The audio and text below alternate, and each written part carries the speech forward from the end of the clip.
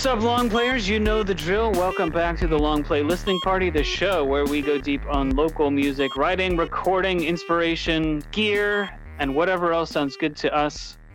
Today, that is the 20th anniversary reissue of DJNOTADJ's acclaimed album. And I'm Howie Howard from Mr. Furious Records, joined as always by my intrepid co-host, Nate Holt, Strawley's Music. What's going on, Nate? How are you, Howie? How are you? I'm all right. I'm trying to mix it up a little bit in keeping with the spirit of this record. And we have returning guest and band member, Jerett Fulton. What's going on, Jerett? What is going on, Long Play team? Blessed to be here, man. And Bob Little and Dash Williamson both are here in spirit. Love and hugs and kisses. I did. Yeah, I definitely wanted to get to the other band members. So Nate's in this band as well. So before we hear anything, and we'll get to the music very quickly, but how about Nate? Can you tell our audience just a little bit about DJNOTADJ 20 years ago, how the group started and kind of what it was then? And then Jerett, can you tell us briefly about the reissue that's coming out? Sure. All right. Well, yeah, so early 2000s. I mean, we had all known each other. Bob, Dash, and I, and several other people. There's a barbecue joint called PBR. Wasn't it PBR? Yeah, on 23rd. Yeah, Pabst Blue Ribbon Barbecue. Yeah. That's what it was, yeah. And a friend of ours was the manager, and we had Sunday nights were jam nights. So there was, any number of, great musicians and stuff. And that's kind of from there, like, I don't know how. I think, Jerett, you asked us if we could open for a band. And yeah, I would come down to Sunday nights and kick it with you guys. Y'all were phenomenal. I mean, it was all improv. Like, y'all would play some standards, a lot of fusion stuff, like Weather Report, Billy Collins stuff. It was amazing. So I'd come down there and see you guys. We had mutual friends, met you guys there, knew y'all better there. Then I was booking shows with House of Blues and Avalanche, and we had an opening spot for, I believe, Lake Trout, wasn't it? Well, I actually thought it was the New Deal. I think it was a New Deal, was the very first one at the Bottleneck. Okay. But let's say it's one of those bands because that was one of the early things. And so I put you guys on as the opener, and y'all knew what the vibe was going to be. Yeah, I think you told us what it was like. So I remember setting up in the house I was living in with another musician named Brian Egan. That's right. Wait, So who's in the group at this point? Because Jerett, you're booking, but you're not in the group. Yeah, it's just a trio. Well, I mean, no, I don't think those Bottleneck shows came first. Honestly, the way I remember it, Nate, I mean, that was right. That was that was like right there. Like we're right in the same month or two. We don't have to get too picky here. We are talking about 20 years ago, but yeah, basically, like I knew there was a gig. I asked Bob. I'll never forget Bob calling me. I was standing at the corner of 8th and New Hampshire, and he's like, "Look, we're going to call this group DJNOTADJ." And I was like, okay, dude, I got shivers. Like, I was like, it was just perfect. And it was going to be the trio, you, Bob, and Dash. Yeah. And, was Jerseys was the first gig I played with y'all. Yeah. Yeah. Okay. But yeah, so like basically, yeah. Yeah. Okay. Yeah. I don't want to be long-winded here. Basically, yeah. Y'all had y'all said y'all could open, came up with the concept. And it was just live and improv. And like that first night, it was a little bit of drum and bass, a little bit of 4/4 grooves. Yeah, it was all improv. I think I had like a Roland JV 1010 module. Yeah, or something. Yeah, I remember that thing. The controller, and then I don't know the Rhodes. Actually, I had a real freaking Rhodes back then. Yeah, and that's what I used, and we just it was just Dash would play bass line or I'd play some chords, and then we just play. Yeah, and like, I ended up having a hidden agenda. I think I booked them a couple times, like opening for some bands that would come through, generally at the Bottleneck. But then I had this agenda where like I was DJing a lot at the time, and I'd been a musician my whole life, but like I hadn't been in bands yet, really in Lawrence, like some just session stuff here and there. So I booked him at this place up the street, and I was like, "Hey, I'm going to join you guys and DJ," and that was our first gig, and we clicked, and it went well, and then we were a band. And you eventually made a recording. Yes. Yes, we did. So and Jerett, was that in your studio? For a couple of years, we recorded a lot of our live shows, but we didn't really ever have songs. I think maybe we had a couple covers that we would start, but I think for a long time, at least a couple of years, we were just recording shows.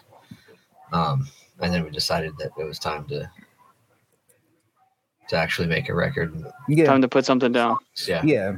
And that whole like record our shows, come home, dump the DAT, listen to the DAT, figure out some parts. We never rehearsed. I mean, that was like a secret.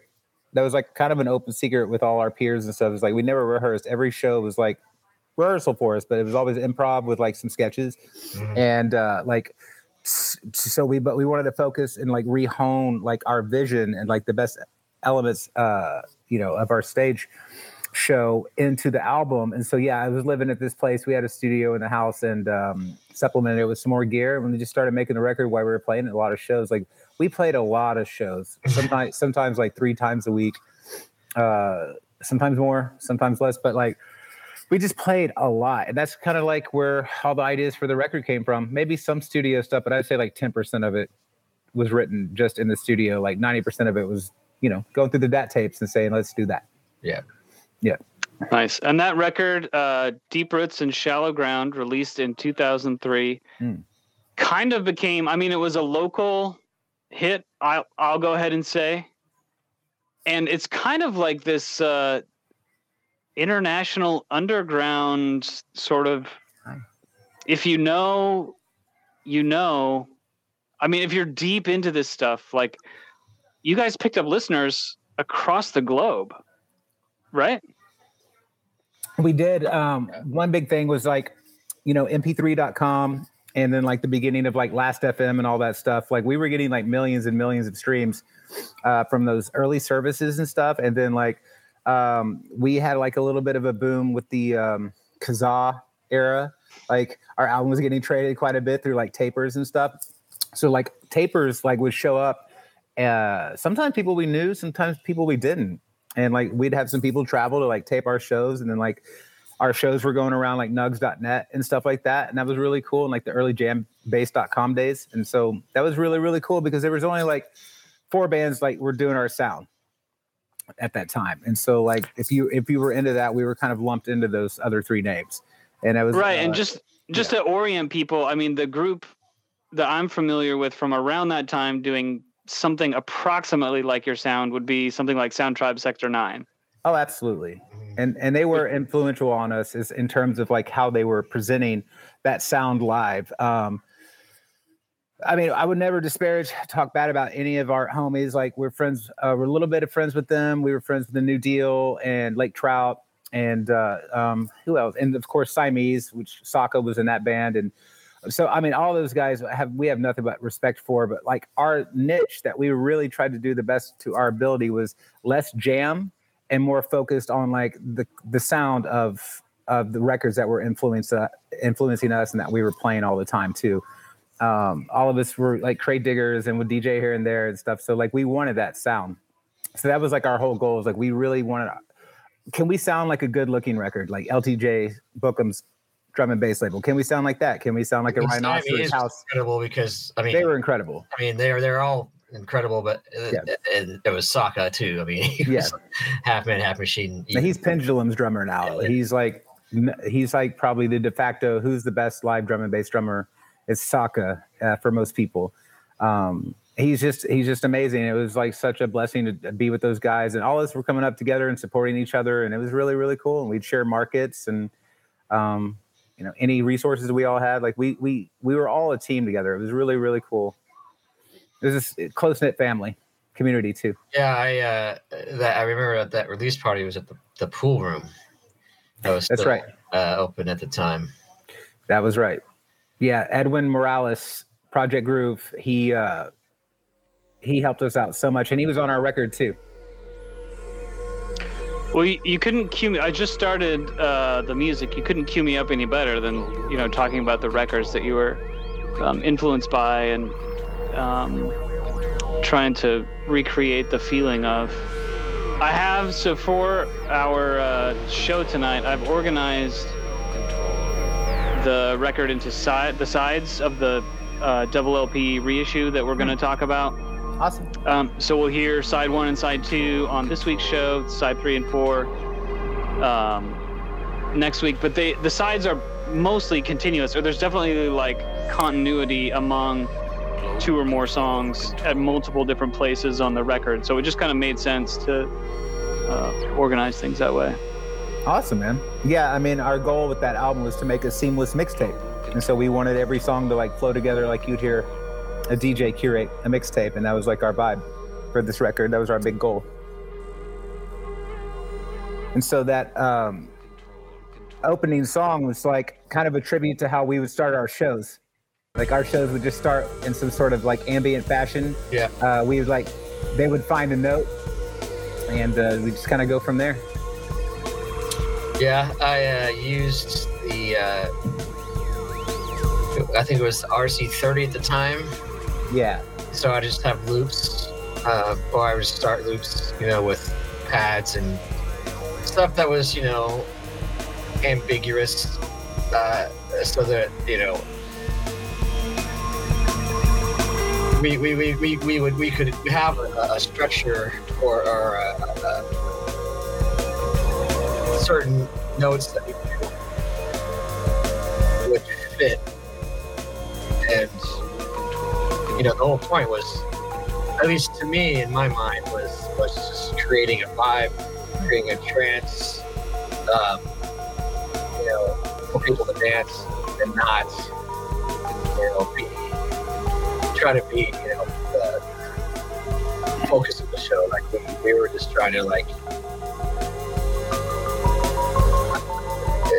I'm having trouble figuring, you know, producing that, but.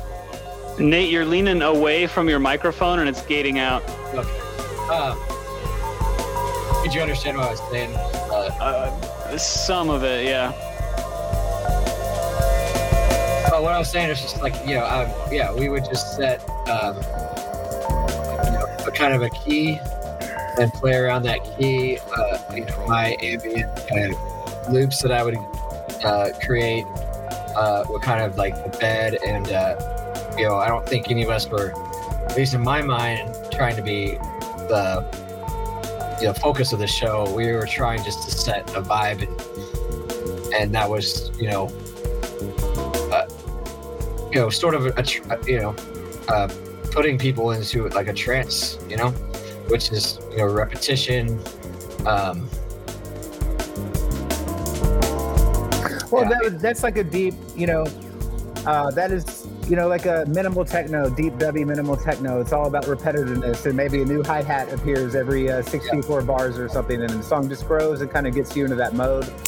And we were always about the vibe, like, but a cohesive jam, not just like a loose noodle wave jam.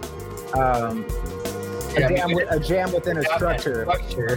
But it was a lot looser, but it was the same idea. Yeah.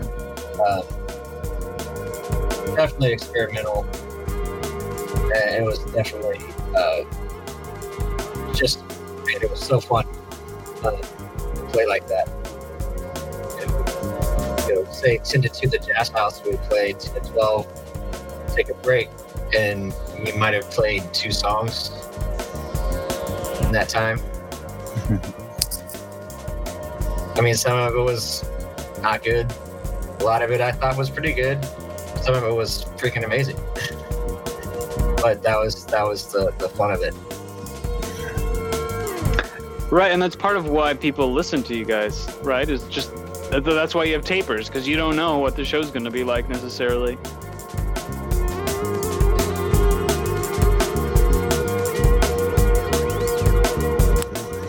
I mean, and that's, not to get off topic, but that's kind of what prompted me to start just recording or going live on Instagram with, you know, groups I play with now, just because it's what it is. It's like, you know, if there's magical moments, they're there.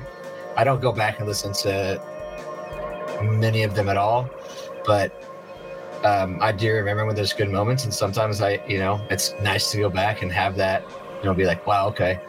And you also learn things. I mean, you hear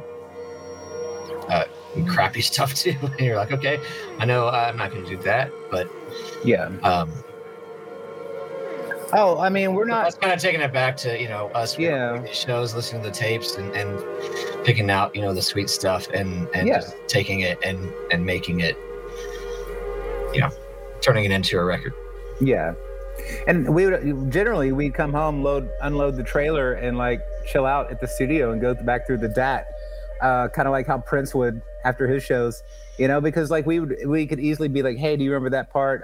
First set, second set, whatever. We could immediately go to it and remember that, because it was nice to like capture those notes fresh of the part of the night that moved us collectively, and those are the parts that made the album. And that's part of being in a band that, you only get a certain amount of time unless you're, you know, you have some success, or, you know, something else that allows you to have the free time with, you know, 4 other people's schedules to sync up. But you know, that's a big part of being in a band back then, that, you know, you were together at the show, came home, you hung out, you wanted to listen to yourselves.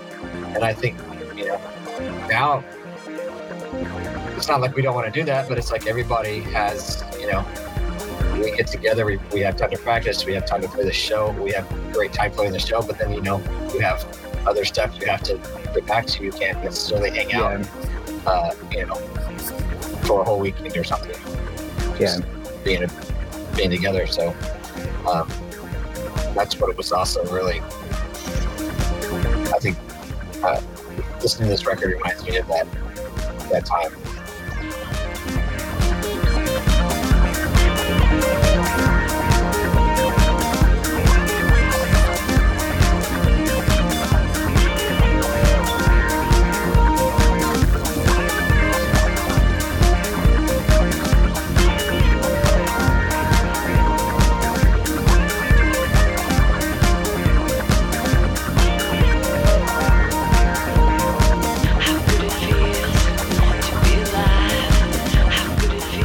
So like this song, for example, Nate got this keyboard called the MS-2000, the Korg MS-2000, and this preset that you're hearing on there is just that. It's a preset, but Nate made it unique, and like he was able to save that patch.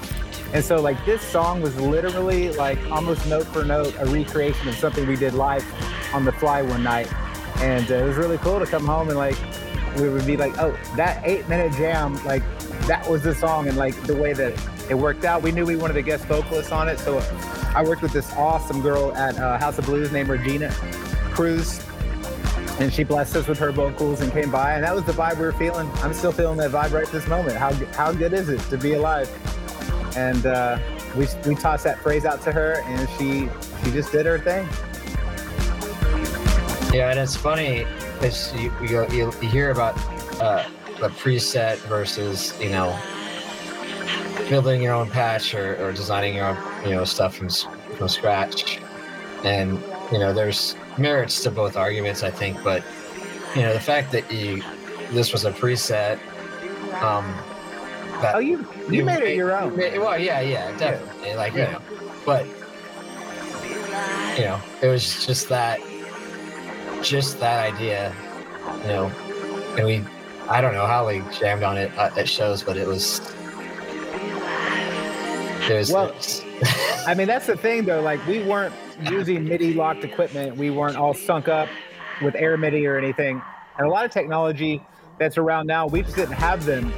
So we couldn't lock all our computers and gear like that, like a lot of bands can now. So like when Nate would drop some arpeggiation like this, my man Nate was like killing on the rhythm, because he would have to trigger different keys and keep the tempo locked, and otherwise the whole song would fall apart. So Nate was having to do a lot of mad science and stuff back there.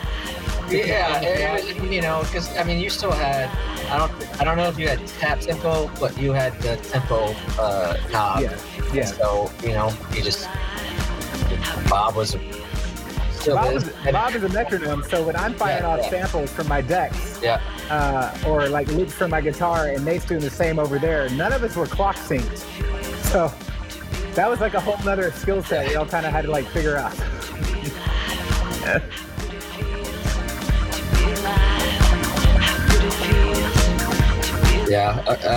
This was like the Korg MS 2000, based on that.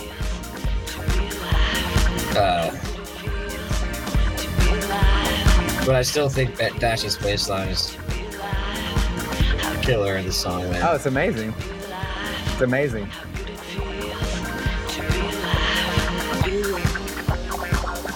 And so like live, I would be playing percussion, guitar, DJ, samples, sampler, and just depending on the song. Just depending on the song. What was really cool is like, and I was on vinyl and CDs at the time too. So I'd have like a ton of curated, like CDs I would make in Pro Tools, and then I would like have like 200 samples on CDs and stuff, and like have to remember what samples where's there, or just cue it up, try to get this general vicinity. But then like I would still have to lock with Nate and the drums. And so like I had some tools that had variable speed and stuff like that, but like everything was triggered live. I mean, I guess I keep bringing this up, if I can be honest. I'm just kind of proud that we didn't have MIDI clock, that we were able to keep time just on our own accord. Because it was like a juggling act every night. Yeah, I mean, that's what made it so fun. I mean, I know it wasn't all great, but no, not always, no. But that was I thought that was kind of fun too. It's just like something wouldn't sound so good, but then you'd lock into either like a rhythm or something, and everybody would just come together, and then it was like off for however long. And it was. And I know when we were making this was the very first iteration of DigiDesign. This was like Pro Tools 001, and it was like we were so happy to finally be back on a grid where everything could still breathe and have like some analog heart, but still be like conducted on a grid. That was nice for us. Keep things locked like we wanted. Yeah, I still can't believe, man, I was hauling around on roads. So yeah, I would be hauling around on roads, and then I think I had like I don't know, it was heavy and big and blue, and it would have a tower, monitor, all the computer, like PC stuff that you have at your house. Yeah, we just bring it in, load it, set it up. We were such a gear-heavy band. We were touring enough that we got a trailer, and even for local shows, like it was a production. We'd have lights and all that kind of stuff, so we had a lot of gear. What was the tower for, Nate? You were running sounds off of it, or you were recording to it, or what? No recording. It was Reason. Sound, Reason. Yep, Reason. Oh. I wrote Reason on stage too. Multi-sense and stuff.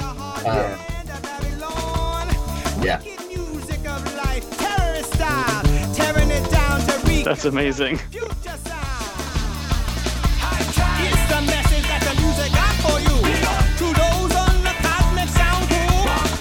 Yeah, it was a trip to hear this song get put together, and then playing it live. It was just like at the time, one of my favorite songs. Indie band or major label band, and I felt like I was like covering some badass band. It was super fun, man. This song was a lot of fun to put together in the studio too, for sure. So this is, I don't think I went through the track listing on side one. So side one, intro, Global Control, Plasticon, Light It Up with Regina. Yeah. This is Light It Up with Jesse Jackson. Yes, sir. Bless up, Jesse Jackson. Was it Jesse Jackson 5? Was Jesse, Rich Bologna? Yeah. Was it Mike Warren playing drums? I think so. Bill Pyle was a DJ. Bill Pyle was a DJ, and then bass player. God, I should. Oh yeah! Oh my God, so good. Yeah, I can't remember. I feel terrible, but that was a band, man. I would see them and just feel like, okay, well, I know they gotta practice or quit. I know. So that was a fun story. So I worked with Jesse over at House of Blues, and he'd done this song with us, and we were just so thrilled because we were big fans of Jesse. It was on our record, and then I was like, yo, my friend runs Abe and Jake's. Will you guys get back together? And he was like, yeah, we'll get back together for a show. So we had him headline Abe and Jake's, and we opened the show, and that was actually one of my favorite shows ever. It was so fun. Everyone came out to see JJ5 again too, man. It was so good.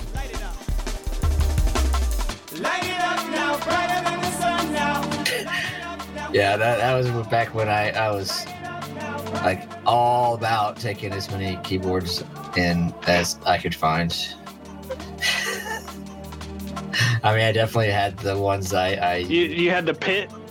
I think there's a picture from that show where I think there's a Moog that came from somewhere. I think maybe it was you, Jerett. That was my Opus 3. Yeah, Opus, yeah. Yeah. Hi, buddy. Yeah. No, I mean, we like to have all our tools at our disposal live, and like I said, we had a light show too. So like, it was no big deal. Like, for us, we got used to it, but it was a big deal in terms of like time commitment and stuff. Like, you're talking a 2-hour load in and setup, but we were all committed to it, so we didn't mind it, and the tear down too. But we wanted to provide the best show possible, and we liked having all of our gear there too, because we wanted to have every tool so we could explore any sound that came to our mind. And most of our sets, most of our shows were like over the 3-hour mark. So we wanted to make sure we had as many flavors available and on hand as possible. So we didn't mind all the gear loading. We were younger too. Yeah. So now the Jazz House is like, oh God, with one keyboard tonight. I don't know. Yeah. Well, see, all my gear was in flight cases and so heavy, and then body stuff. Yeah, and the Rhodes and the cabinet and Dash's rig and all the drums. Oh my goodness. Yeah, no, it was a lot. But when Nate's bringing a tower, you can't blame Bob for bringing all the drums. 5 snare drums, yeah. It was almost ridiculous, but it was. But it wasn't. All right, we're gonna keep going. Side 2, we've got Upside Down, Chill mix, the Chronister, is that it? Yes. And Hectic Days. Love it. Nate Jorgensen. I'm reading off of a very small. It's very hard for me to read these song titles, so I hope I'm getting them right. No, you are, perfect, man. Yeah. So this is this girl named Juanica that was doing a bunch of studio work at our studio, and one day, I don't know, maybe Nate asked her, but like, we had this down tempo jam, and we're like, man, we could use a female vocal, and Juanica was there, and she's like, yeah, I'll do it for you. So we just need a little vocal fragment, rather sample you than in like another record, and so she did that for us, and that was the vibe of this song, is love, and that's what she said, and we. Yeah, I think there's just another preset that I tweaked a little bit. And then Dash came in with his bass line. Oh, man.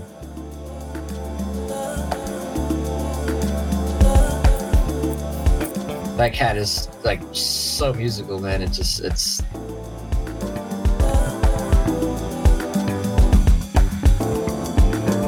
Woo! Love that bass line, dude.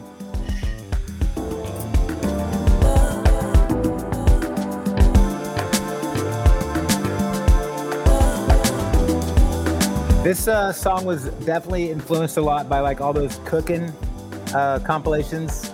Oh my God, I was a down-tempo DJ at the time of a couple different bars, and like cooking and like Ninjitude and Ubiquity and Guidance were like some of my favorite down-tempo labels.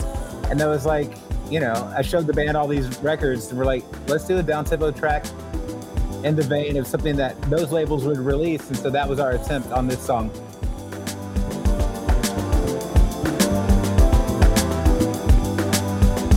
love little writing assignments like that. I think those are so productive. Or I find them so productive for myself anyway. Yeah, I know. I don't do them enough. They are so helpful. But one thing I will say like about our band is like we were never shy about like claiming influences, because like we felt like we were doing something unique. Like we're a band pulling from the crates, saying can we as a group sound like this singular production? And so that's we always kind of wore that as a badge of honor, and never like something to be shy of, like, oh, don't know our influences, don't know our records we're listening to. We love to spread the gospel on all these different artists and small labels and producers that no one knew that we just adored. So like it was an outlet for us to be like, yeah, this is a cool writing assignment, but our whole assignment as a band is to mimic these records we adore. So I guess what I'm just trying to say is like we wore that as a point of pride. Yeah, so I hear you saying both embracing wearing those influences on your sleeve as a point of how the subculture operates, right? Sure. It's actually okay to do this. Sure. And also the way you set the group up with the live instrumentation, it's like you can bite anything as hard as you want and it's going to come out different just because of the process you're going through to arrive at your sounds. I totally agree with that. Yeah, and I was trying to make a point, but I feel like I would be. Well, I mean, in all humility, I feel like that always sounded like us, even if we did that, right? Like through this lens. Hey, we want to sound like a cooking down tempo track. It would still sound like us because it's like Nate and it's each one of our vibes that we bring to it, like would still make it our own thing at the end of the day. So I felt it was fun to like crate dig in public in a way. Now, Jerett, did you use any tracks at any point? Like samples? I mean, like backing track, like some of our stems or anything. Live? Yeah. Oh, it just depends. Like that percussion right there, since it was so gridded out. When we would play this stuff live, instead of me playing that on my hand sonic, like I might have some backing stuff, but I would have to catch Bob's tempo. So I could never. There might have been a few songs where like I would start with like a drum and bass loop or something like that, and Bob would play to me. 9 times out of 10, I'm adapting rhythms and samples variably on the spot to Bob's rhythm, because generally it was coming out of another song or something. So like I didn't really have a chance to be the song starter that often. I would have to have like dialogue stuff ready, sound effects, know the key. Like even though I can't read music, I'd have to just trust my ear and like, yeah, just adapt to you guys, honestly. I mean, obviously with guitar, like I would know what to do, but like with samples and stuff, that was always kind of like roulette a little bit. I like have 10 seconds to cue up something and try to get it in pitch and on time. That was fun. Kept me on my toes the whole show. Yeah. Yeah. And I would, and I guess where I was going with this is what, we got together a couple weeks ago in Lawrence and recorded a record at KU's audio engineering department with John McCluskey, Johnny Quest, and Jerett and I are like getting the stuff kind of organized and in a form where eventually we'll be able to come together and get the songs completed. But I'm like, it would be really fun to play live, but do we sequence a show and have the backing tracks that we might want, or do we just get together, jam on the songs, and figure out ways to do them without having that? Because I don't remember using many at all back then, and well, I mean, like this song, it's like we had a full sound, Yeah. It seemed like it was, anything would be dropping out, and that's a lot of like looping and stuff like that. Yeah. But I don't know. I'm just kind of talking to myself out loud. No, I mean, I have my answer for that. But like, for example, this song, like I would have started that song with that drum loop, you know, and then have it like kept that looped the whole time because I didn't have 7 minutes of it, you know? Right. Like I would have to find that fragment and loop it on the fly and then like change to the next loop on the fly. Yeah. Like on this new album, man, like technology's changed. We both produced this record. So like, I feel like we'd have backing tracks, which I've never been embarrassed of. We'd have like certain things locked up in sync and then like do as much live as possible like we always did. But sometimes it's nice to have some backing things. I prefer having backing tracks like that. Yeah. Mike Shabur was telling us that he's a big Motley Crue fan. And he said that I guess their last tour they went out and it was backing tracks. And Mick Mars was like, dude, I play this stuff. I played it. I can play it. And they're like, no, you're going to play, you know, to the backing tracks. Oh, that's different. I'm not talking about. Well, no, I mean, that was just kind of an anecdote. Like oh, that's hilarious. You know, well, fucking Mick Mars rules, by the way. Well, yeah, of course. Oh, and so to tell him to sit there, no, you can't play that. You got to mimic it or something. No, I mean, we have guide tracks. We don't have backing tracks. Right. You know, we're not Milli Vanilli.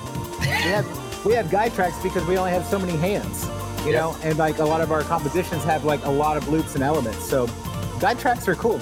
You know, we add on top of those, and what's on top of the guide tracks is outshine on the guide tracks, you know? And there's so much, I mean, the tools, and I don't know if either of you, like, if you're Ableton experts or whatever, but the things you could do in Ableton with live looping and stuff and having everybody in sync and mixing live loops and pre-recorded. And I've never gotten deep into that, but like there's amazing stuff available. And that world has moved much more, I think, toward the integration where you can mix those elements and there's just many more possibilities. The versatility is there, and then like that freedom of expression is way more baked in now. I mean, just Ableton Lock in general, the fact that we could air MIDI each other and have our machines locked. The stuff that we all take for granted now, Nate and I mean, this band and I were dreaming of back in 2003. Like literally sit around and talk about, I wish we had this, I wish we had that, I wish this existed. It all exists now. So yeah, it's really cool. Yeah, I mean, I think, you know, what we'd probably do is have a master clock, you know, drums or Jerett, Bob or Jerett, and then, you know, I would loop stuff and it would just be in tempo and sync. Yeah. And then most of the cool expression and improv and stuff would just be coming from our, you know, playing. That's right. I mean, it's no secret within my friend group, like one of my all-time favorite bands is this band on Warp Records called Battles. And the way that Battles do their live looping, like now it's just a duo, you know, but like even when it was just a trio after they weren't a quartet anymore, like they were all like analog locked. You know what I mean? Like there was still like some CV like looping, but it wasn't MIDI locked. Right. And now they're MIDI locked, you know, with Ableton, but I mean, just what they could do with analog lock was amazing. But like, Battles, like best loop-based live band I've ever seen. I don't think it gets much better for me. We kind of hang on. Go ahead. We just kind of, Nate, you were extremely low key about announcing that DJNOTADJ is making a follow-up record, you know, 20 years later. You just kind of slid that in there. Yeah. Nate's like that, though. I mean, there's not much to say right now, but in terms of the recording, the quality of it, and hearing some of the first just bounces, you know, not even, you know, no effects, just what was recorded through the board is, my eyes are lit up and I can't wait to get further into this because it's I don't know. I mean, Jerett, I'll defer to you as far as how much we'll want to talk about it right now, but you know. No, I mean, there's no secrets. You know, we've been planning the re-release of this vinyl for 2 years. Wanted it to correlate with this 20th anniversary date that's special in all of our lives. And it just so happened, like, you know, at the same time we were saying, hey, we got all these tracks that we've been writing as a band together for like a year. Let's go ahead and get them done in a studio and come together. And so, I mean, like, I'll never forget, this is one of my top 10 moments in life probably, is like walking into the studio with our album on vinyl to give to everybody that I just got from the plant, and like starting the new album. Like, that divine timing was one of the coolest things I've ever experienced. We're so happy to make this record. We have like probably 2 albums and an EP's worth. We stuffed like 7 days worth of recording in 3 days. Johnny Quest is an audio wizard. And we were super, I mean, in all humility, we were super prepared and just came in there. And even on the last day, got to improv for like a couple hours. So like we left with a bunch of material. Nate and I are going through everything and getting things set up.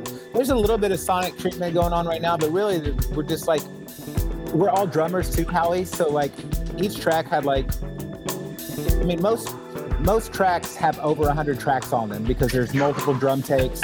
And then like all my compositions are like very sample dense, and there's a lot of layers and stems. So, and then, you know, all this play everything too. So there's multiple, you know, there's multiple bass, there's multiple guitar, triple drums. Nate's pretty much doing most of the keyboard after the stuff I did.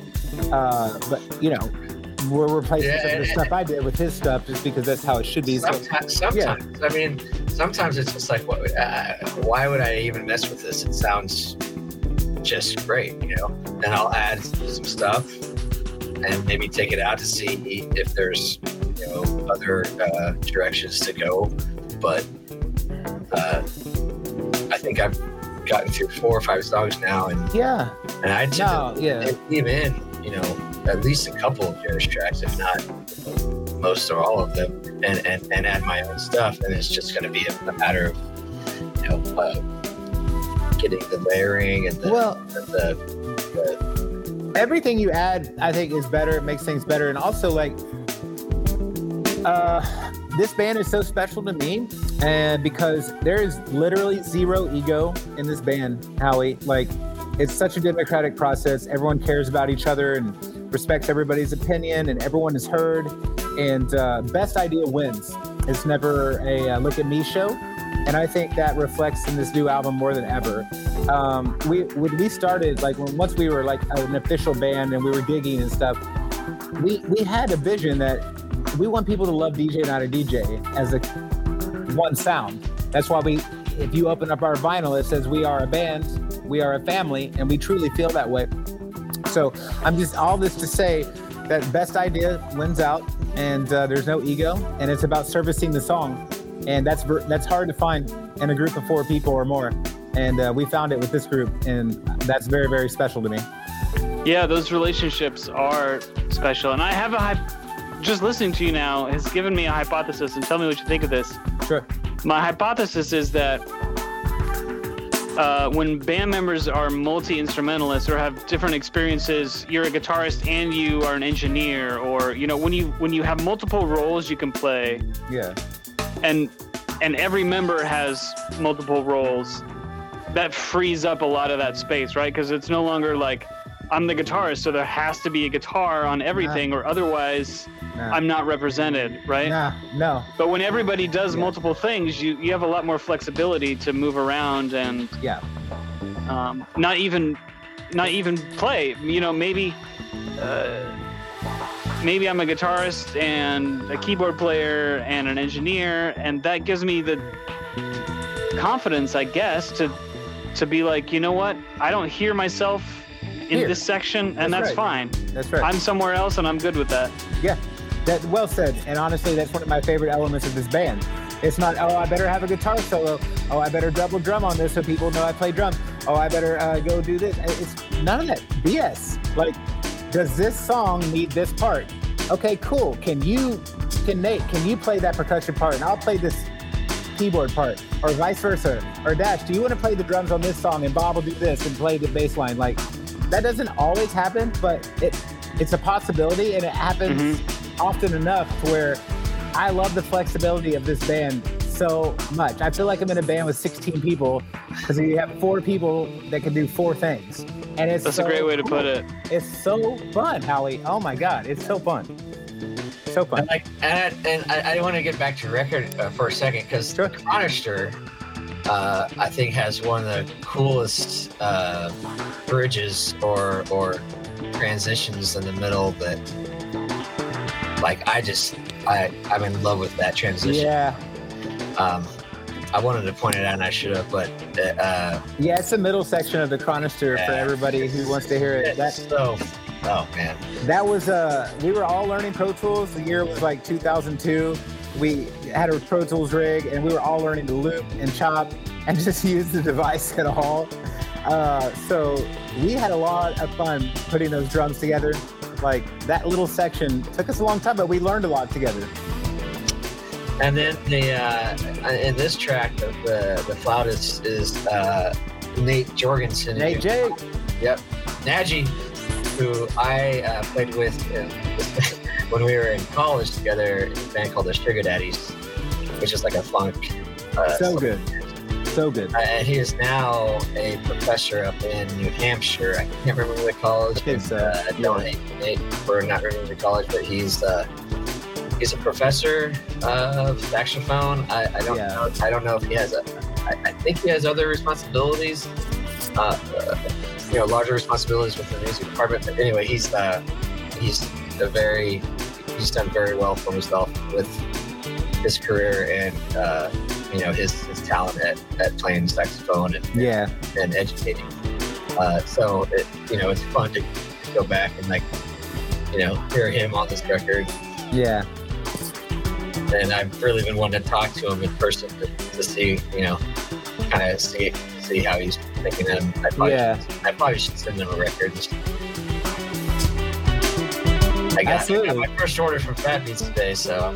Okay, man, good. Yeah. Good. That's why I posted that picture. Yeah, we've been really happy that we have national distribution with this record, and so far so good. It literally came out officially last week. So pre-order went strong, and now we're just going to start working a little bit harder.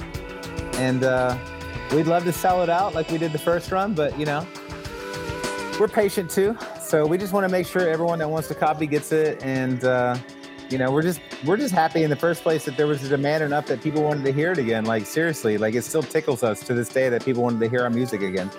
So we never take that for granted. It really I want to say surprised in a, it was, I felt really good to see all the people that, once we had the, put DJNOTADJ up on social media, like, it's like all these people, like, from our, old friends, newer friends, just, following us and saying they were excited to finally hear the album again and stuff. So yeah. And where are the good places to hear it and to pick up that vinyl? Well, we haven't advertised at all, really. No money has been spent on marketing, just like word of mouth and maybe a few social posts between bandmates and friends and family and stuff. But let's see, Nate runs our Instagram account. You can get the record pretty much anywhere you buy records across the nation. If they don't have it, they can order it through Fat Beats. Most record stores have Fat Beats accounts, which is cool. But let's see, in Lawrence, you can get it at Love Garden. Kelly stocked a lot of copies because he is amazing.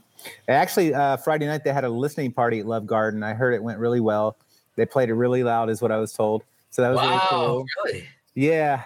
They played the record from like 7 to 9 on Friday night and posted on it, and that was really cool. Man, and then it's available at Josie Records in Kansas City. And then like Plaid Room Records, Turntable Lab, Fat Beats. I'm missing a few, but like some of the bigger online retailers and like maybe like 15, 20 mom and pops across the nation right now. But like we haven't even like started pushing the distro yet or like really reaching out to all the stores yet. We're just kind of letting things kind of like bubble up organically and then maybe get a little bit of momentum going, and then we'll start working it a little harder. But yeah, I don't know. What about mixtapemeditation.com? Thank you, Howie. You can go to the label's website and get it there. Thank you. My man, Howie. Thank you. I got you. And listeners, we'll have you next week with sides 3 and 4 of Deep Roots and Shallow Ground. Until then, take care of yourselves. Have fun. We've been the Long Play Listening Party. Later.